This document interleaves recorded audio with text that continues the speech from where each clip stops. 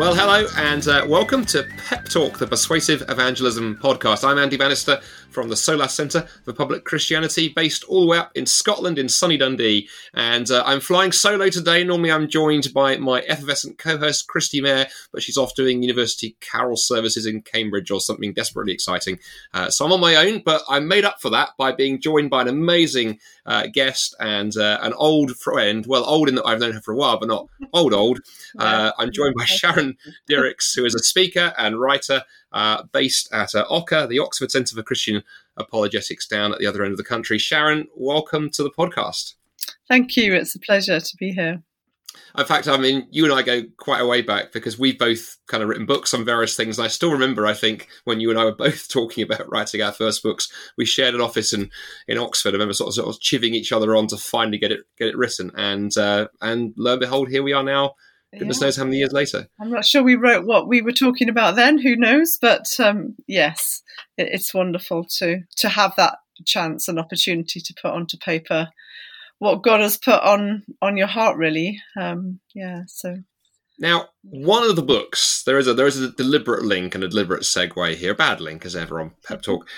One of the books you've written it before, but it's been recently released, Sharon. You've written this book called Why, looking at God, evil, and personal suffering. And I think one of the things I loved when I first read that book is you weave together. You say some theological things and some sort of quite weighty things about suffering, but it's grounded practically. It's grounded in the story of your family and others. I suppose I want to begin by asking, why did you feel the need to write that particular kind of book? I wanted to dig into how it can help people who are listening to this in a moment, but why did you feel the need to write? Lots of people have written on evil and suffering. What led you to feel you had something sort of different to say? Yeah, thanks, Andy. Well, I couldn't get away from the question, and I guess none of us can really. It's the one question that everyone has probably asked at some point, because suffering comes to us all in different ways. But I was also aware that any proper engagement with the topic needs to give kind of good intellectual reasons why you can still believe in God in a world of pain, but also ground that in the gritty reality of life. And so I wanted to try and hold together these two elements of kind of giving reasons or answers combined with stories of people that do believe in God and yet have suffered in sometimes horrendous ways. Now, I think, when I sort of talk to, when I do sort of teaching and training on evangelism, I know you do this a lot too, Sharon. I think there's a lot of fear from people out there that if I try and talk about my faith in the workplace with my friends, what happens if I get pushback? And I think one of the pushback questions is in this area, right? Especially right now, as we record this, we're still in pandemic times. So, you've thought a lot about this and had time to do that. I suppose for somebody who's new to all this and wants to share their faith a bit more confidently, but afraid of, being asked, okay, you believe in God. What about suffering, right?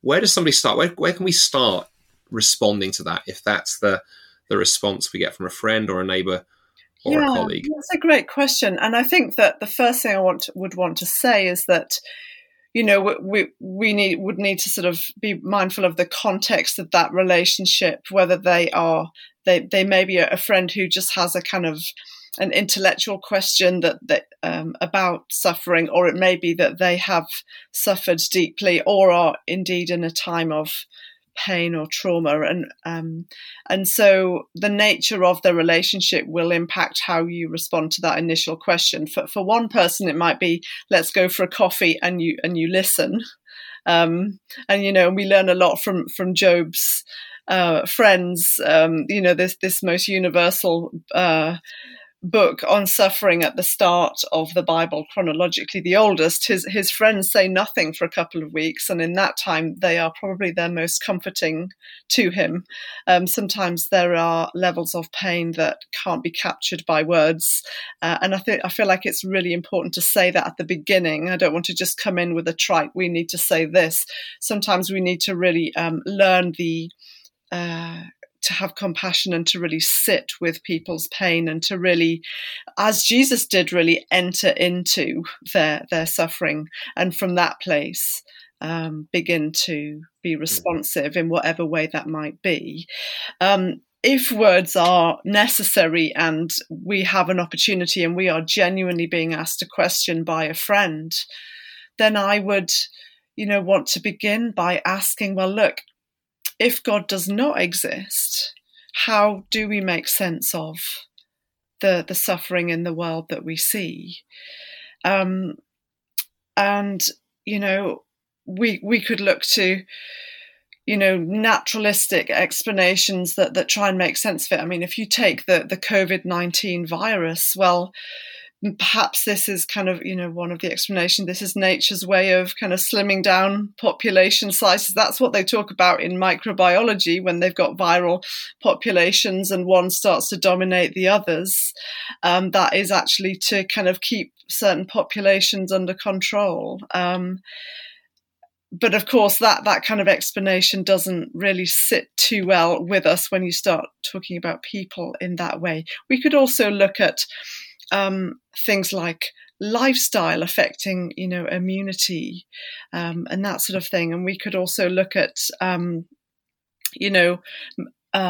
just people's kind of biology impacts their behavior in certain ways. So, it's not necessarily to do with us, it's to do with sort of forces beyond our control. And so we could look to explanations like that to try and explain why things around us are happening the way that they are. And other genetic diseases, we could say, well, chance alone can explain why kind of one genetic disease would affect one person on the planet. If there's sort of trillions of cells in the human body and billions of people on the planet, then occasionally it's going to go wrong. And so there are all kinds of things we could say from nature that might help make sense. But it's as though when it really comes down to it, that's not really enough. That seems to be sort of descriptive, but it's not really getting at why.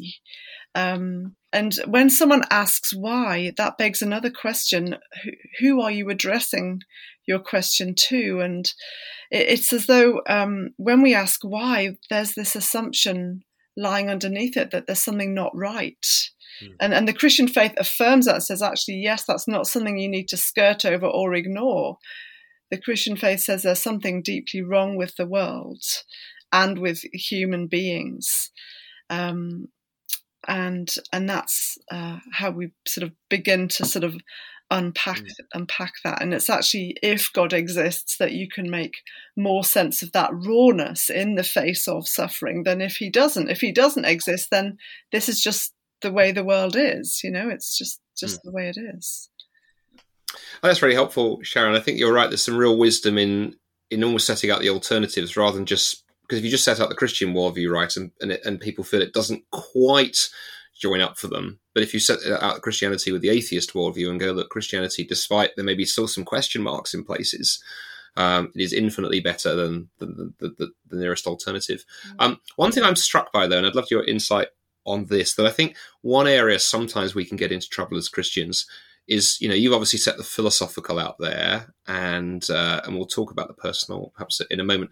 But the questions do come sometimes of this form. Someone might say to us things like, well, if there's a God, why did my granny die of COVID? And I'm struck, in one sense, you've given quite a good answer to why there's COVID, but we can't always necessarily say why this granny on this particular occurrence. And is that perhaps sometimes why this is a difficult question? Because trying to connect the personal and the meta level can sometimes where things go wrong. So do we need to be careful at what we can say and what we can't say? Yes, absolutely. And I think that there are some things that we can say that are helpful in offering a framework as to why why suffering exists in general. But that doesn't mean that we have all of the answers. And I think that it's really important to remember that suffering is deeply mysterious, and we don't lose that element of mystery by giving answers and reasons. And actually, why this person has suffered in this way and why this person has or hasn't is something that it becomes very hard to answer. And I think that's where I would want to be actually saying, look, I don't necessarily understand why what's happening to you is happening, but I want to be with you in it. And that's where we really kind of get to the heart of the Christian faith. And actually, if we look back to this book of Job, that, Job is asking all of these dozens and dozens of questions, and his friends are kind of assuming that he is suffering because he's done something wrong and God is displeased with him. Christian faith is really clear that that is not the case, that we're not suffering as a punishment from God. That is not what we see in Scripture, and that is not the Judeo-Christian God. But actually, he isn't given an ultimate reason for his suffering, but he is given a relationship. He's given a person, and God, ends up asking him many questions as well. And actually, that really is the heart of the Christian response, is that sometimes we never completely understand why things have come to us in the way that they have. We know that the world is broken. We know that we're all caught up in it. And beyond that, we know that there is a God who has come to meet us in our suffering. And the reason we know that is because Jesus entered history, as we're remembering again at Christmas, and entered our broken world, and actually through his own suffering made a way for us to be never alone in ours. And so that is really the heart of what the hope that we have to share with people in their suffering, that whatever you're facing, you actually never need to face it alone, because there's a God that loves you, that knows you, that has stepped out of eternity into human history to be with you in it, to walk with you and give you strength that you never knew you had, and hope that you never knew was possible, even in the most bleak of situations. And so I suppose, there's a sense in which giving answers, it does slightly run its course, and you end up at a place where you're commending a person to somebody who is in pain.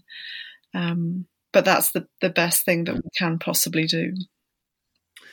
Well, that's a good link to something else I thought would be really helpful to talk about for a few minutes, Sharon. We've talked about some ways that one could address the questions and things I think that Christians can uniquely say, and that can be helpful for perhaps having that in folks listening to this, having this in the background, because that gives you confidence when talking to others in case the question comes up. But I think the other place I know it can be hard in terms of evangelism. How do we, in your experience, how do we begin broaching the question of God with those who are suffering? I think that can be a really tricky one. If you've got friends who are suffering, perhaps somebody who's had a bereavement or a job loss, or perhaps a health diagnosis, there can almost ironically be a temptation for Christians to step back and go, oh gosh, I wouldn't want to wade in with my size 10s. But actually Christianity and the gospel has something unique to say in that situation. How do we bridge that gap when there's real suffering? And like we said at the start, one of the things I appreciate about your book, you've got those stories of personal suffering, both in terms of, your own family and the experiences you've been through and others. So how do we talk to those who are not just theoretically, they are suffering themselves? Yeah, I think that's a great question and a great challenge for us. And I guess I come back to the heart of the mission of God. He didn't just send us information. He didn't just send us kind of tools. He actually came himself to us as Jesus Christ. And so I think the first thing that we can do if we have a friend in pain is be present with them, be prepared to sit with them, be prepared to be family to them, have them come to be, in your home, or whatever is the right or appropriate thing. And obviously all of the practical help of meals and helping with their children and soaking all of that in prayer. And I think also not, we have the temptation to try and offer our interpretation of people's events, our interpretation of why something is happening to other people. This lovely phrase that we trot off, things happen for a reason. Actually, that can add to somebody's suffering. Sometimes I think that there's a case for waiting for the questions to come to you, but they may not come in the thick of the suffering. When someone is struggling, they are, not necessarily asking their questions at that point. They're in kind of survival mode or shock, but maybe they come later. But yeah, so I think it's waiting for those questions to come, and then being ready with some questions to ask in response. And one that I mentioned earlier, if God doesn't exist, how would you make sense of what's happening to you? What kind of, when you think about God, what sort of God do you picture? Because sometimes in people's minds, they're thinking of a vindictive God who's actually quite happy about their trauma, when that couldn't actually be further from the truth. That God kind of grieves with us, and so sometimes it's waiting for an opportunity to put forward the kind of God that we understand God to be, and to kind of address any misunderstandings that they might have about the nature and character of God. And just, I think, being prepared to kind of walk with people over the medium to long term as well, and journeying with them in their questions, and recognizing that they would have different questions at different times. That's some very helpful and practical advice in there. Thanks for that, Sharon. Do you think is there a place for personal testimony in this too? If one has been through suffering oneself as a Christian, is there a way that you can weave that story, yes, do you think, appropriately into what you say to somebody else? Absolutely. I mean, of course, we have to avoid the danger of, I know exactly what you're going through, because everyone's suffering is different and unique. And I think finding a way to uphold the dignity of the sufferer by saying, okay, I might have experienced something similar, but I don't know exactly what it's like for you to go through what you're going through. But here are some things that I have found to be helpful along the way. And here's my story. And here's the difference that Jesus made in my story. And that's, as you say, partly why I included stories in my book on suffering. And sometimes then giving someone a book has been helpful. I was at an event a few weeks back, and somebody came up to me and said, I gave your book to a mum whose 2-year-old drowned. And I was just completely taken aback by that, and just slightly knocked for six, actually. And it was the beginning of the day, and I was thinking, oh my goodness, I would never have expected that could be helpful. But in my book is a story of a 2-year-old that dies, and so there is some comfort in kind of reading the stories of other people and seeing how they have come through, and they're still on their feet, thanks to God and the prayers of people. So I absolutely think that testimony story is helpful and can help pull people through and give them hope.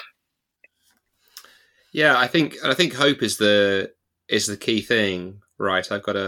I've had a couple of friends over the years who've been through cancer, and have talked about the opportunity that's given them when in hospital, even being treated, to talk to other patients about the question of hope. Where do you find hope when there's suffering? Yeah. We're running out of time, Sharon. But one last question I wanted to ask, because this is always hugely encouraging when people can hear this kind of thing. Have you got any examples, perhaps, or stories of how a conversation that you've had around this theme with somebody, and how you brought this to bear? Because we talked a little, we started theoretically, and I'd love to end practically. And I know, like me, you spend huge amounts of time talking to people about questions of faith. So have you got any examples of you could share of perhaps how you've navigated one of these conversations? Yeah. Yes. Well, I very often, after kind of speaking on the subject, and even after speaking on the subject of neuroscience, people still come up, and I had someone come up and tell me that their son had been in a vegetative state for a number of years after an incident. And I think my primary job at that point was to listen, and to ask them what they have found, what they have found to be helpful, what they think that they need. Do they have a church family that they can go to? Are there people that they can ask to pray for them? And that's what I was. That's how the conversation went with this gentleman that I was speaking to. And then finally, I offered to pray with that with him, and so we prayed. And I think that's a really important thing, actually, especially if you're talking to someone who is right in the midst of suffering. It's surprising how many people are willing to receive prayer, even if they're not sure what they believe. And so I would encourage people not to be afraid to offer that if you actually feel that you know them, or even if you don't necessarily know them, it never hurts to offer. Would you like me to pray for you? The worst they can say is no, thank you. Or maybe they might say it in a slightly less, if they're upset. But that is the worst response that you can have. So that would be, that is one example of a conversation. It also occurs to me as you spoke, and of course the other thing which we haven't got time to go into in depth, but it also occurs to me that there's something too about the way that Christians suffer as a witness. We've got friends right now who the husband has been in hospital with a pretty nasty condition about the last two and a half months. So we always thought we'd lost him on a couple of occasions. But what's interesting now that he's pulling through is the testimonies coming out about the impact of the way the family have dealt with that on nursing staff, because they've seen nursing staff watch. They've seen a lot. And if Christians bear suffering well and with grace and with hope and with joy, it's led to some amazing conversations, actually. And so, I think that's also an untapped area. We'd all go through suffering at some point, and to be conscious of how we suffer when the eyes of the world are on us. Absolutely. And there's no question that God can bring all kinds of good out of suffering. There's no question. And in a world kind of full of horrendous evil. And the reason we know that is because of the cross, when all of the world's evil was thrown at one innocent, pure, blameless target. An incredible good came out of that great evil, which is that, you and I don't have to carry the weight of the world's evil and let it have the last word in our lives. And that's because of what Christ has done on the cross. And so there is hope. Actually, you talked about hope earlier. I end my book with the question, can a broken story be fixed? Some of our stories are so broken, can it be fixed? And, well, if God doesn't exist, it can't. There are just individual stories that are sort of mix and match. Some religions talk about circular repeating stories, that you just kind of end up in this endless loop. Eat, sleep, drink, repeat sort of thing. But if God exists, then you fix a broken story by embedding it in a much bigger one in which good wins and evil loses. And that's what Christians mean when they talk about heaven. Not so much heaven, but a new heaven and a new earth where there'll be no crying or grieving or mourning or pain. And so there is present hope, but there's also ultimate hope as well, that this life is not all that there is, that one day evil will be removed. That's a great place to end on that note, Sharon. So Sharon Dirckx, thank you so much for taking 25 minutes to talk about some really actually quite deep issues. It's been a real privilege. Thank you for being on the podcast. It's a pleasure. And for folks who want to check out Sharon's book, there's the new edition of Why, Looking at God, Evil and Personal Suffering. We'll put a link in the show notes to where you can pick up a copy. Hugely recommend giving it a read. And myself and hopefully Christy will be back in 2 weeks' time with a new guest and a new topic for another episode of Pep Talk. Hope you enjoyed the show. Thanks for listening.